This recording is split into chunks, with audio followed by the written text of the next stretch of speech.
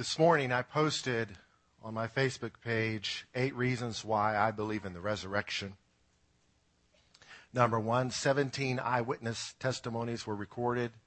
Number 2, persecution ensured the honesty of all eyewitnesses. There was a price to pay if they were going to testify to the resurrection. Number 3, Christ's enemies served to prevent any hoaxes or fake resurrections. They posted guards. They wanted to end his life and his influence. Number 4, the empty tomb helped the church be born, which was born just a walking distance from the empty tomb where Christ was resurrected. Number 5, all cover-up attempts and counter-explanations thus far have failed. Number 6, after 300 years of violent resistance, the Roman Empire embraced and finally began promoting the story of the resurrection. And we have the remains of that in the historic Catholic and Orthodox churches. Number 7, history was marked by the resurrection permanently, and the way time is measured was changed. It actually was a starting point in measuring time from the resurrection, from the time of Christ, the Greek word anno domino, the time of our Lord, where we began marking time forward and time backwards in modern history or ancient history even. And number 8, believing in the resurrection has changed my life and the lives of others for the better all over the world. 1 Corinthians chapter 15. I'd like to read a few verses from this crucial chapter. Moreover, brethren, I declare to you the gospel, or the good news, which I preached to you, which also you received and in which you stand, by which also you are saved, if you hold fast the word which I preached to you, unless you believed in vain. For I delivered to you first of all that which I also received, that Christ died for our sins according to the Scriptures, and that he was buried, and that he arose again the third day according to the Scriptures, and that he was seen by Cephas, or Peter, then by the 12. After that he was seen by over 500 brethren at once, of whom the greater part remain to the present. This is during the lifetime of the eyewitnesses. But some have passed on or fallen asleep. After that, he was seen by James, then by all the apostles. Then last of all, he was seen by me also, as by one born out of due time. He saw the Lord, the resurrected Christ, which was part of his conversion. Verse 9, for I am the least of the apostles, who am not worthy to be called an apostle, because I persecuted the church of God. But by the grace of God I am what I am, and his grace toward me was not in vain. But I labored more abundantly than they all. Yet not I, but the grace of God which was with me. Therefore, whether it was I or they, so we preach, and so you believed. Verse 12, now if Christ is preached that he has been raised from the dead, how do some among you say there is no resurrection of the dead? But if there is no resurrection of the dead, then Christ is not risen. And if Christ has not risen, then our preaching is empty, and your faith is also empty. Yes, and we are found false witnesses of God, because we have testified to God that he raised up Christ, whom he did not raise up, if in fact the dead do not rise. For if the dead do not rise, then Christ is not risen. And if Christ is not risen, your faith is futile. You are still in your sins. Then also those who have fallen asleep in Christ have perished. If in this life only we have hope in Christ, we are of all men the most pitiable. But now Christ is risen from the dead, and have become the firstfruits of those who have fallen asleep. For since by man came death, by man also came the resurrection of the dead. For as in Adam all die, even so in Christ all shall be made alive. The imagery that the Bible portrays of Jesus fulfilling is he is the last Adam.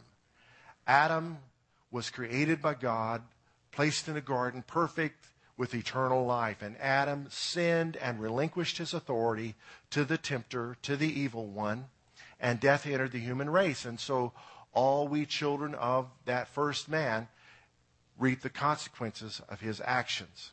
Jesus came, the Son of God and the Son of a woman, called himself the Son of Man, but he was not the descendant of Adam through his father, only through his mother.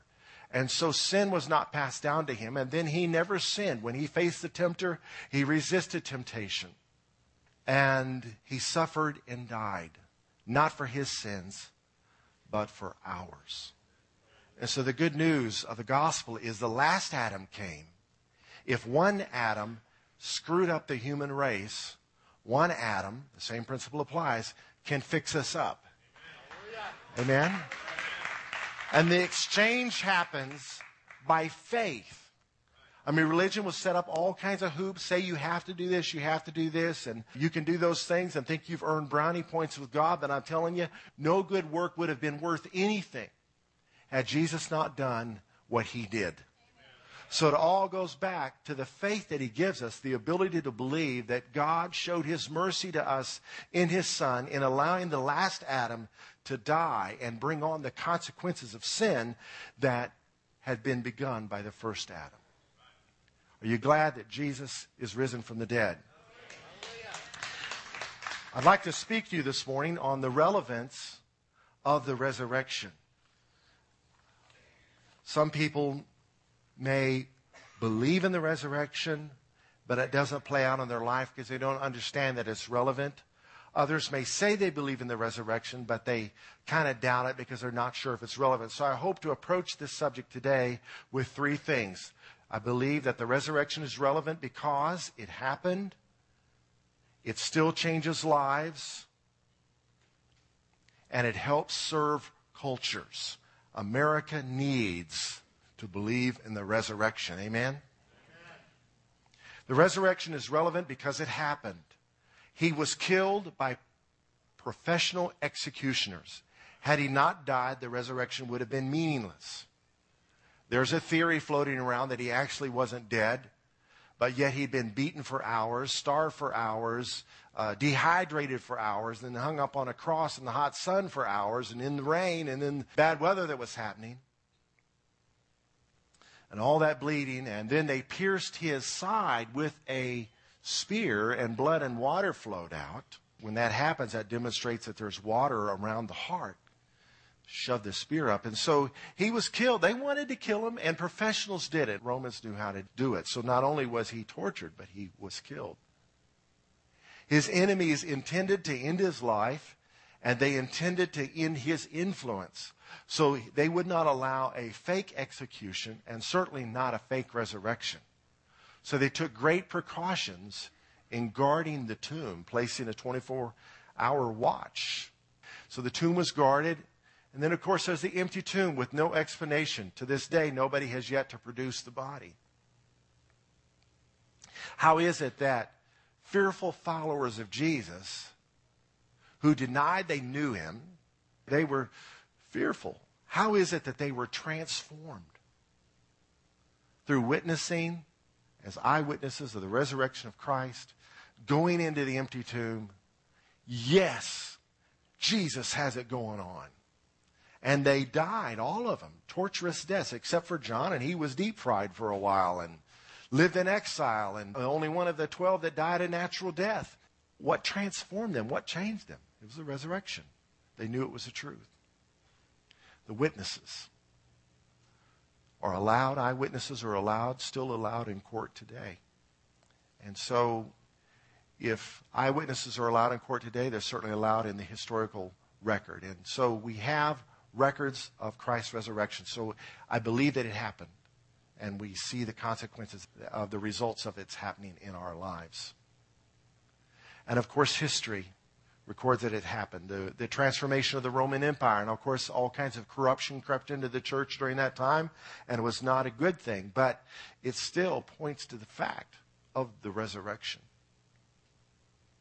The resurrection helps serve cultures. It helps transform nations. It helped form our nation. Even though our nation's founders were not perfect, they were on their way to being perfect. And the Civil War would never have happened had it not been the Christian faith at work, like salt, not leaving the people alone until they freed the slaves. Faith in the resurrection creates good citizens. Without faith in the resurrection, What do you have to motivate people to goodness? Shame and blame. You ever watch shows like Jerry Springer? Those are people attempting to bring order into their lives and the lives of others because of all the chaos and the destruction of relationships by shaming people publicly. Just piling the shame on them. God help us as parents not to pile shame on our kids. They need to be corrected, but shame doesn't do anything but hurt us and tempt us to medicate and cover our shame with more stuff that would cause us shame if anybody knew about it. And blame, the pointing of the finger. You know, for counselors and all their good intentions, a lot of times all they do is help people shift the blame on it's not your fault. To get rid of the shame, they fix the blame. Goes back to the garden. Adam, did you eat of the tree of which I told you not to eat? The woman you gave to me. Woman, did you eat of the tree? The devil made me do it. Blame will not free you from shame, only the blood of Christ and faith in the finished work of Jesus on the cross and the empty tomb frees us from our shame. Now, for a nation to succeed, it must have order. And without the influence of the Christian faith, our country is becoming more and more secular. We're creating more and more laws to regulate the order. Through faith in Christ's resurrection, preceded by his death for our sins, there comes a desire in our hearts as believers to not sin, as well as a genuine sorrow when we become aware that we have sinned, which is not just feeling guilty or shame, but much more than remorse for getting caught. It's a transformation. My pastor says he changes your want-tos.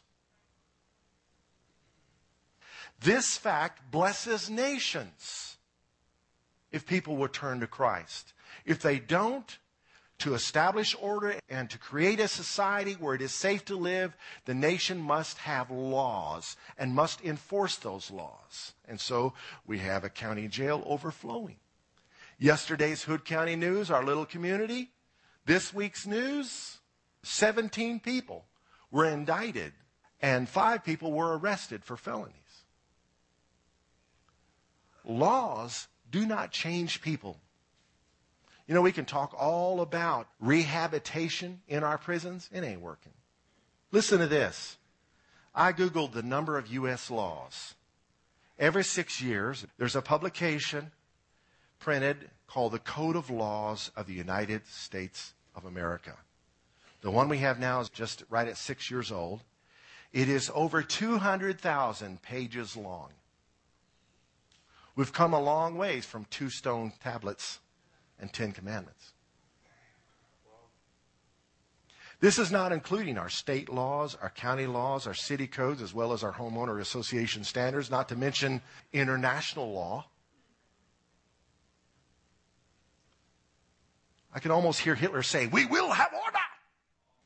There are now so many criminal laws, the odds of no one breaking one in a lifetime is huge. Since 2000, Congress has identified or created, however you want to look at it, 452 new crimes in the last 12 years. The total number of federal crimes that one can commit, not one person, but that people could be guilty of as of the end of 2007 is over 4,450. 91 of the new 452 crimes were contained in new laws that created 279 new crimes, and the remaining crimes were contained in amendments to existing laws. Let's talk about the IRS. It's tax time. By 2010, the U.S. tax code had grown to over 71,000 pages in length. Compare that to the 1,138 pages in both my New and Old Testaments in this Bible. I'm not pushing for anarchy. I'm just pointing out the facts. America needs transformation. And the resurrection is there. A few years ago in the London Times, you can go on Google and type in the words, Africa needs God. And you'll find an article by Matthew Paris, who's an atheist, who grew up in Malawi, left for a few years, and then came back as an atheist.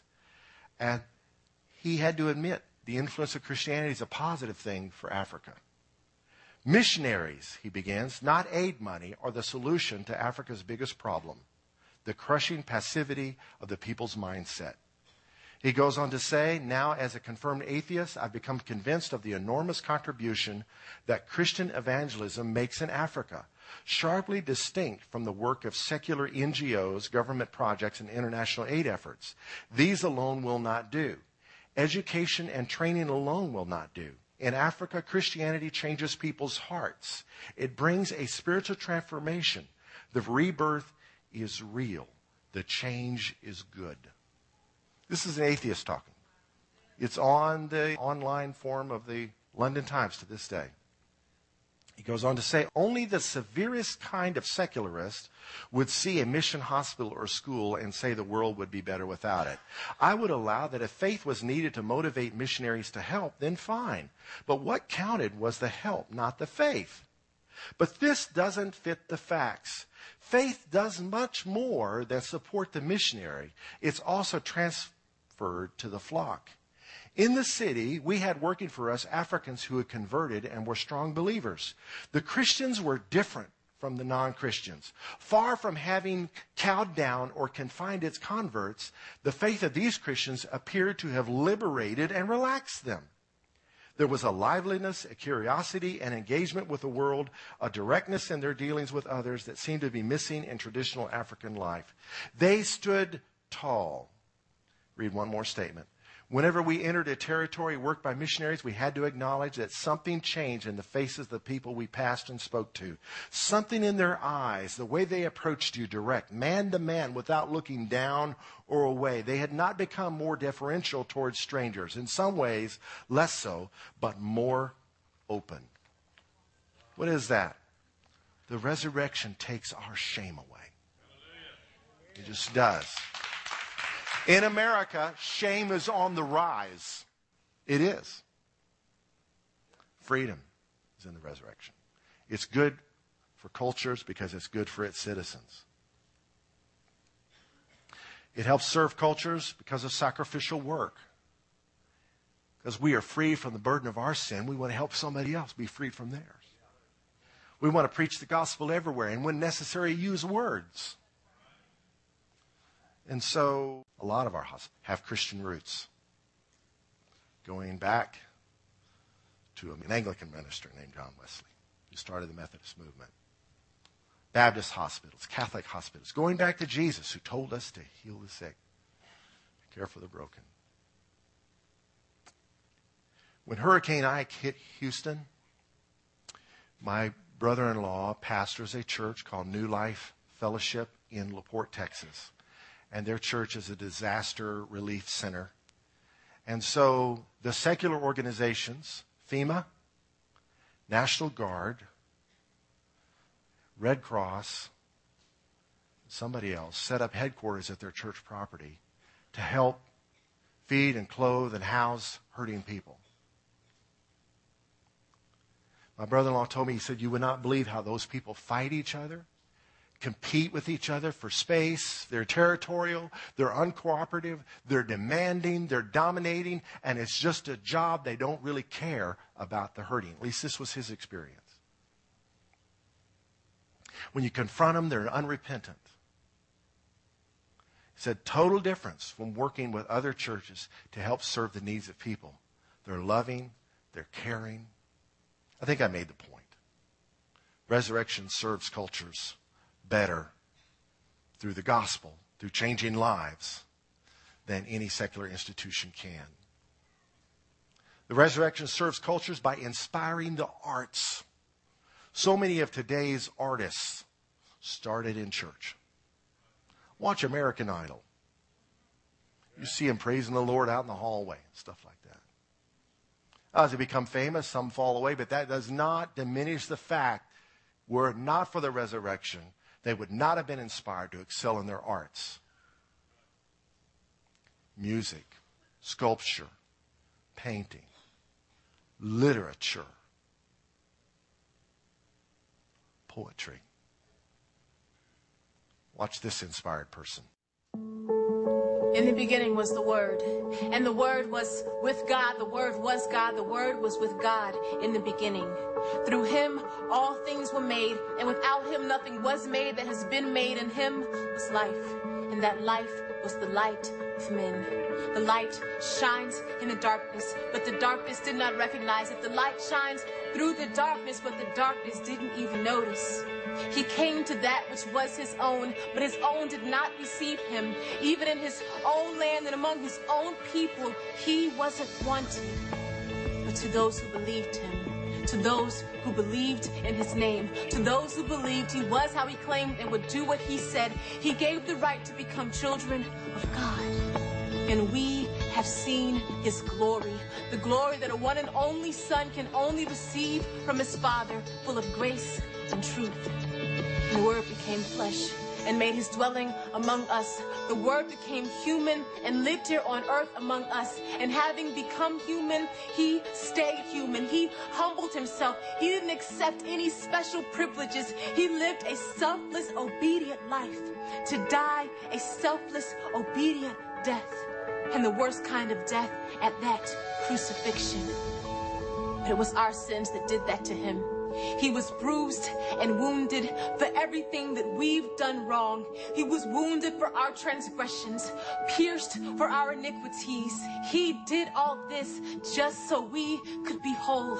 And God exalted him to the highest place, gave him the name that is above every name, that at the name of Jesus, every knee would bow in heaven and on earth and under the earth. Every tongue confess that Jesus is the master of all. This is the resurrection, that the Son came and gave his life, that he extended an invitation to know the God of all creation, that he offered us love when we knew no peace, that he offered us relationship when all we knew how to do was keep and break a bunch of rules. This is the resurrection, that in his death we have come to know life, that we can freely offer our life to him.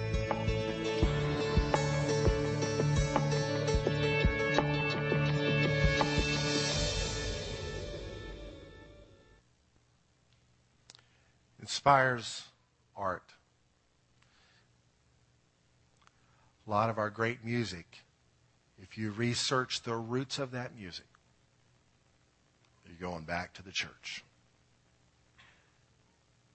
The musical scale takes you back to Bach, back to the church.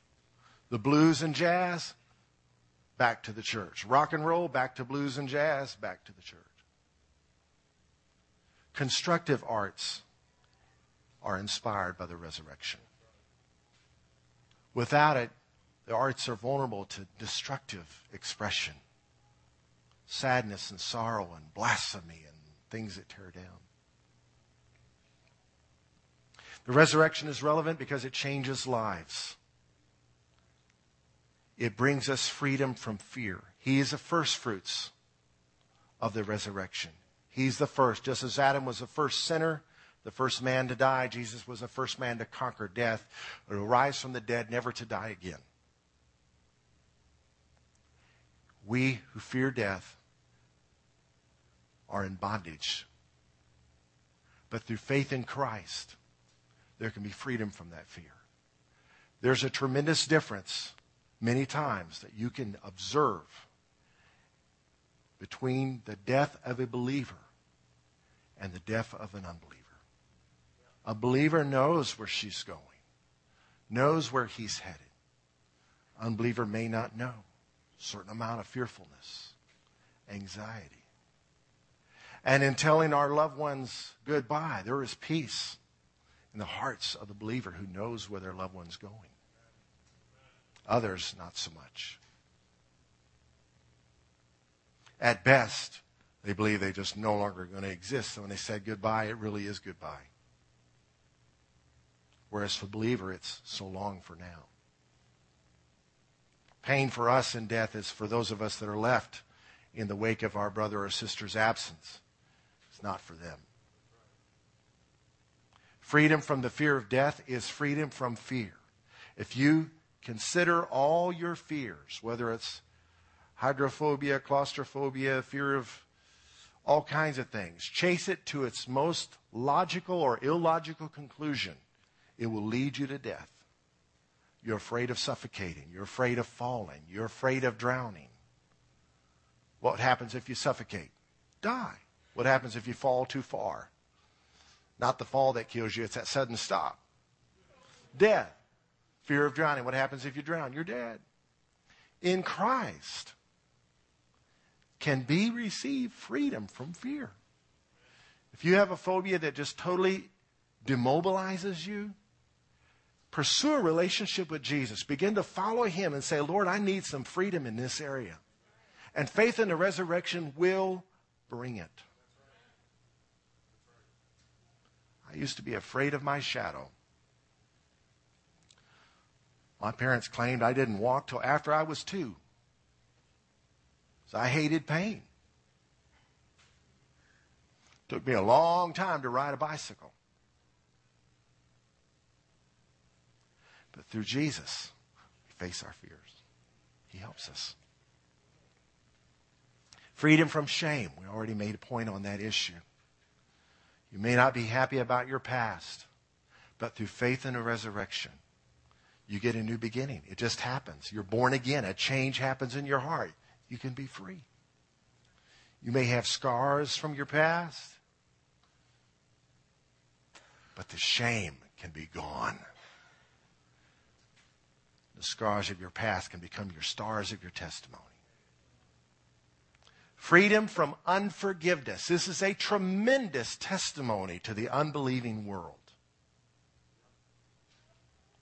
How an atrocity can happen, and yet a work of forgiveness can be done in one's heart that cannot be understood. As a kid, I grew up for 4 years in Liberia, West Africa. And so I'm very interested in things that happened there. And they had a civil war that went on a long time. And when it finally came to an end, the hearts of the people that survived that thing were broken. And they began turning to Christ by the thousands. Churches are full.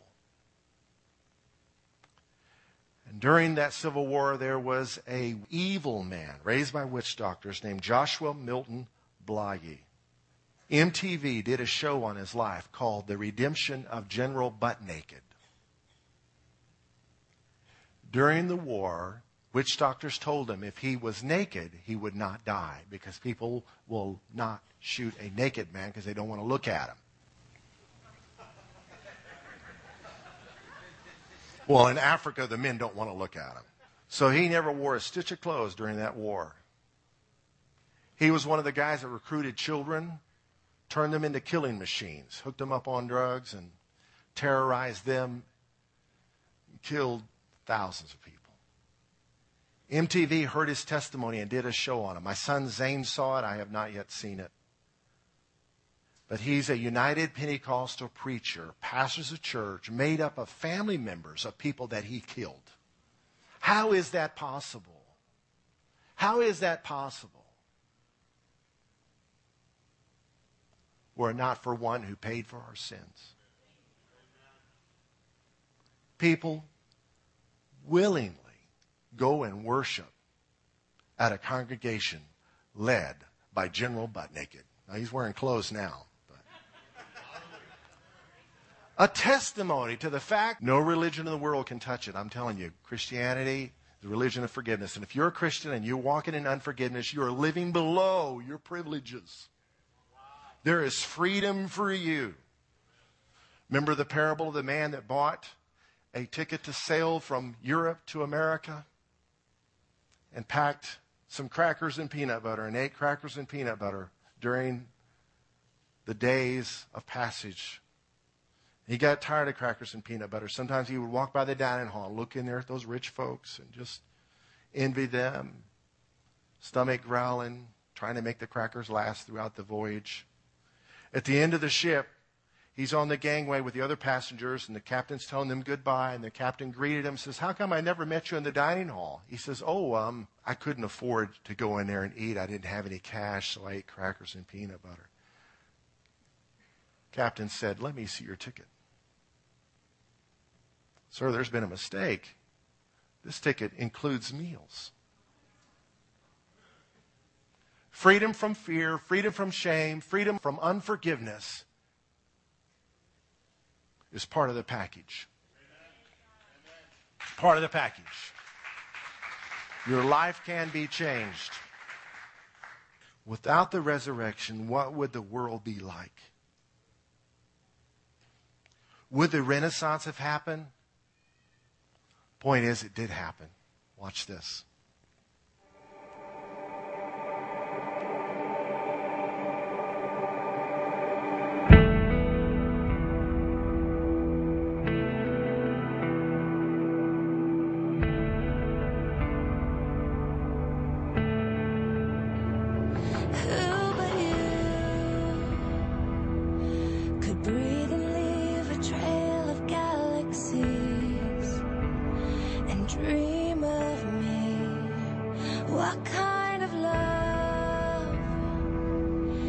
Writing my story till the end with mercy's pen.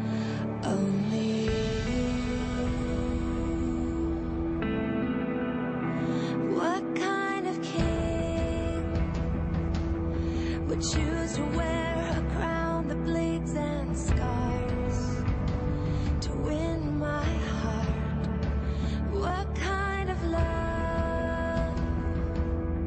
tells me I'm the reason he can't stay inside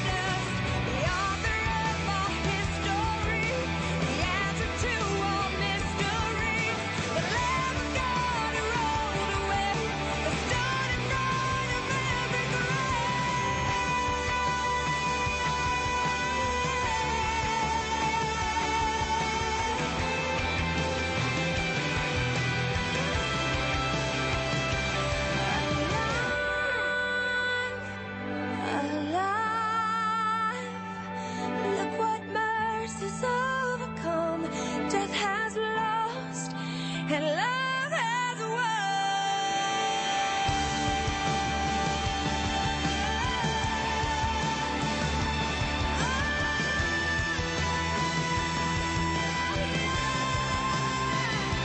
I am his because he is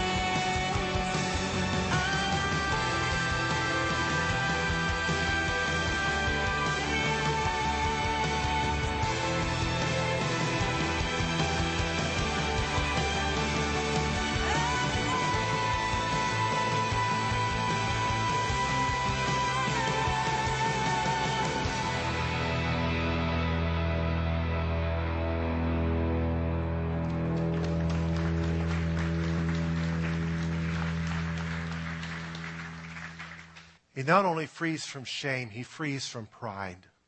Some people are stronger than others, and all they've ever done is succeed in their life. They've never screwed up. Their goodness keeps them from saving faith. I want to tell you the truth today. Our goodness is nothing compared to God's. Paul had shame to deal with, but he also had pride to deal with. He wrote half the New Testament plus. He had the first 5 books of the Bible memorized word for word in the original language. He accomplished a lot in his life. Started churches. And yet he said, compared to the knowledge of Jesus, all the good that he could be proud of was dung. Just fertilizer. The knowledge of knowing him is the key to eternal life. This is eternal life, that they may know you, the only true God, Jesus prayed in John 17. If you're dependent on your goodness to earn you brownie points with God, you need his mercy like the person covered with shame. We need his mercy. May God convict us of pride and convince us of freedom from shame. We just bow our heads right now. Father, I pray for every person in this room that you would give them the ability to believe this impossible thing that happened, the resurrection, and that they would see their need for a Savior to appropriate its benefits by faith through this ability to believe that you're giving them right now. In Jesus' name, Lord. If any of us are dependent upon our personal accolades, Lord, may we realize we need your grace and we need your mercy, and may nothing blind us to that. In Jesus' name. Let's ask the Lord, just right now, just put your hand on your heart and just ask the Lord to reveal himself to you. Just say, Lord, if this is real, prove it to me, show me, convince me. I want to believe, help my unbelief. If you're prideful, say, Lord, help me to see how this has blinded me to your goodness. If you're wrestling with shame, just pray. Just right there in your seat. Lord, help me to see that you died for me.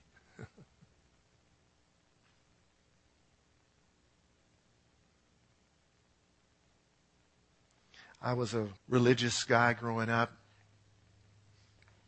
Kept all the rules. It was a sense of pride in things I had accomplished. And then in my young adult years, I screwed up royally, and there was a sense of shame. You know, pride comes before a fall. And a friend of mine gave me a tape by an Australian preacher, a Seventh-day Adventist guy, who had a revelation of grace that I needed.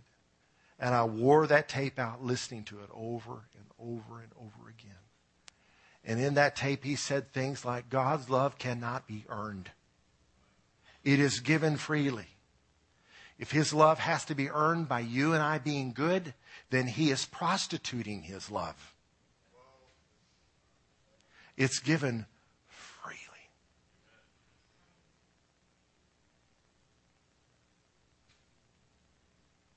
I played it over and over again until a revelation was born in my heart that Jesus is my Savior. Have I walked perfectly every day since then? No. But I tell you what, there has been an awareness of His mercy and my need for it ever since then. May God grant that to every person here. And we stand. Speak a blessing over you. May the Lord bless you and keep you. May the Lord cause His face to shine upon you and be gracious to you. May the Lord lift up His countenance upon you and give you His peace.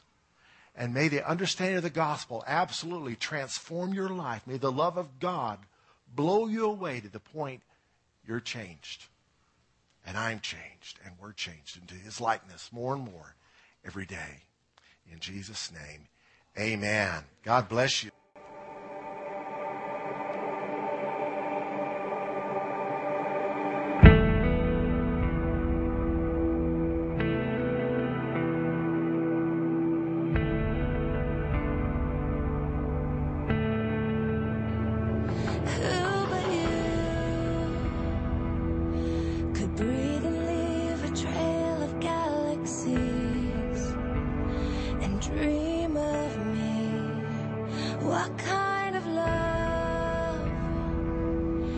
Writing my story till the end with mercy's pen.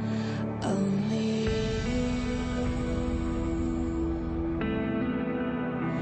What kind of king would choose to wear a crown that bleeds and scars to win my heart? What kind of love tells me I'm the reason he can't stay inside the grave? Is it you standing here before my eyes? Every part of my heart cries,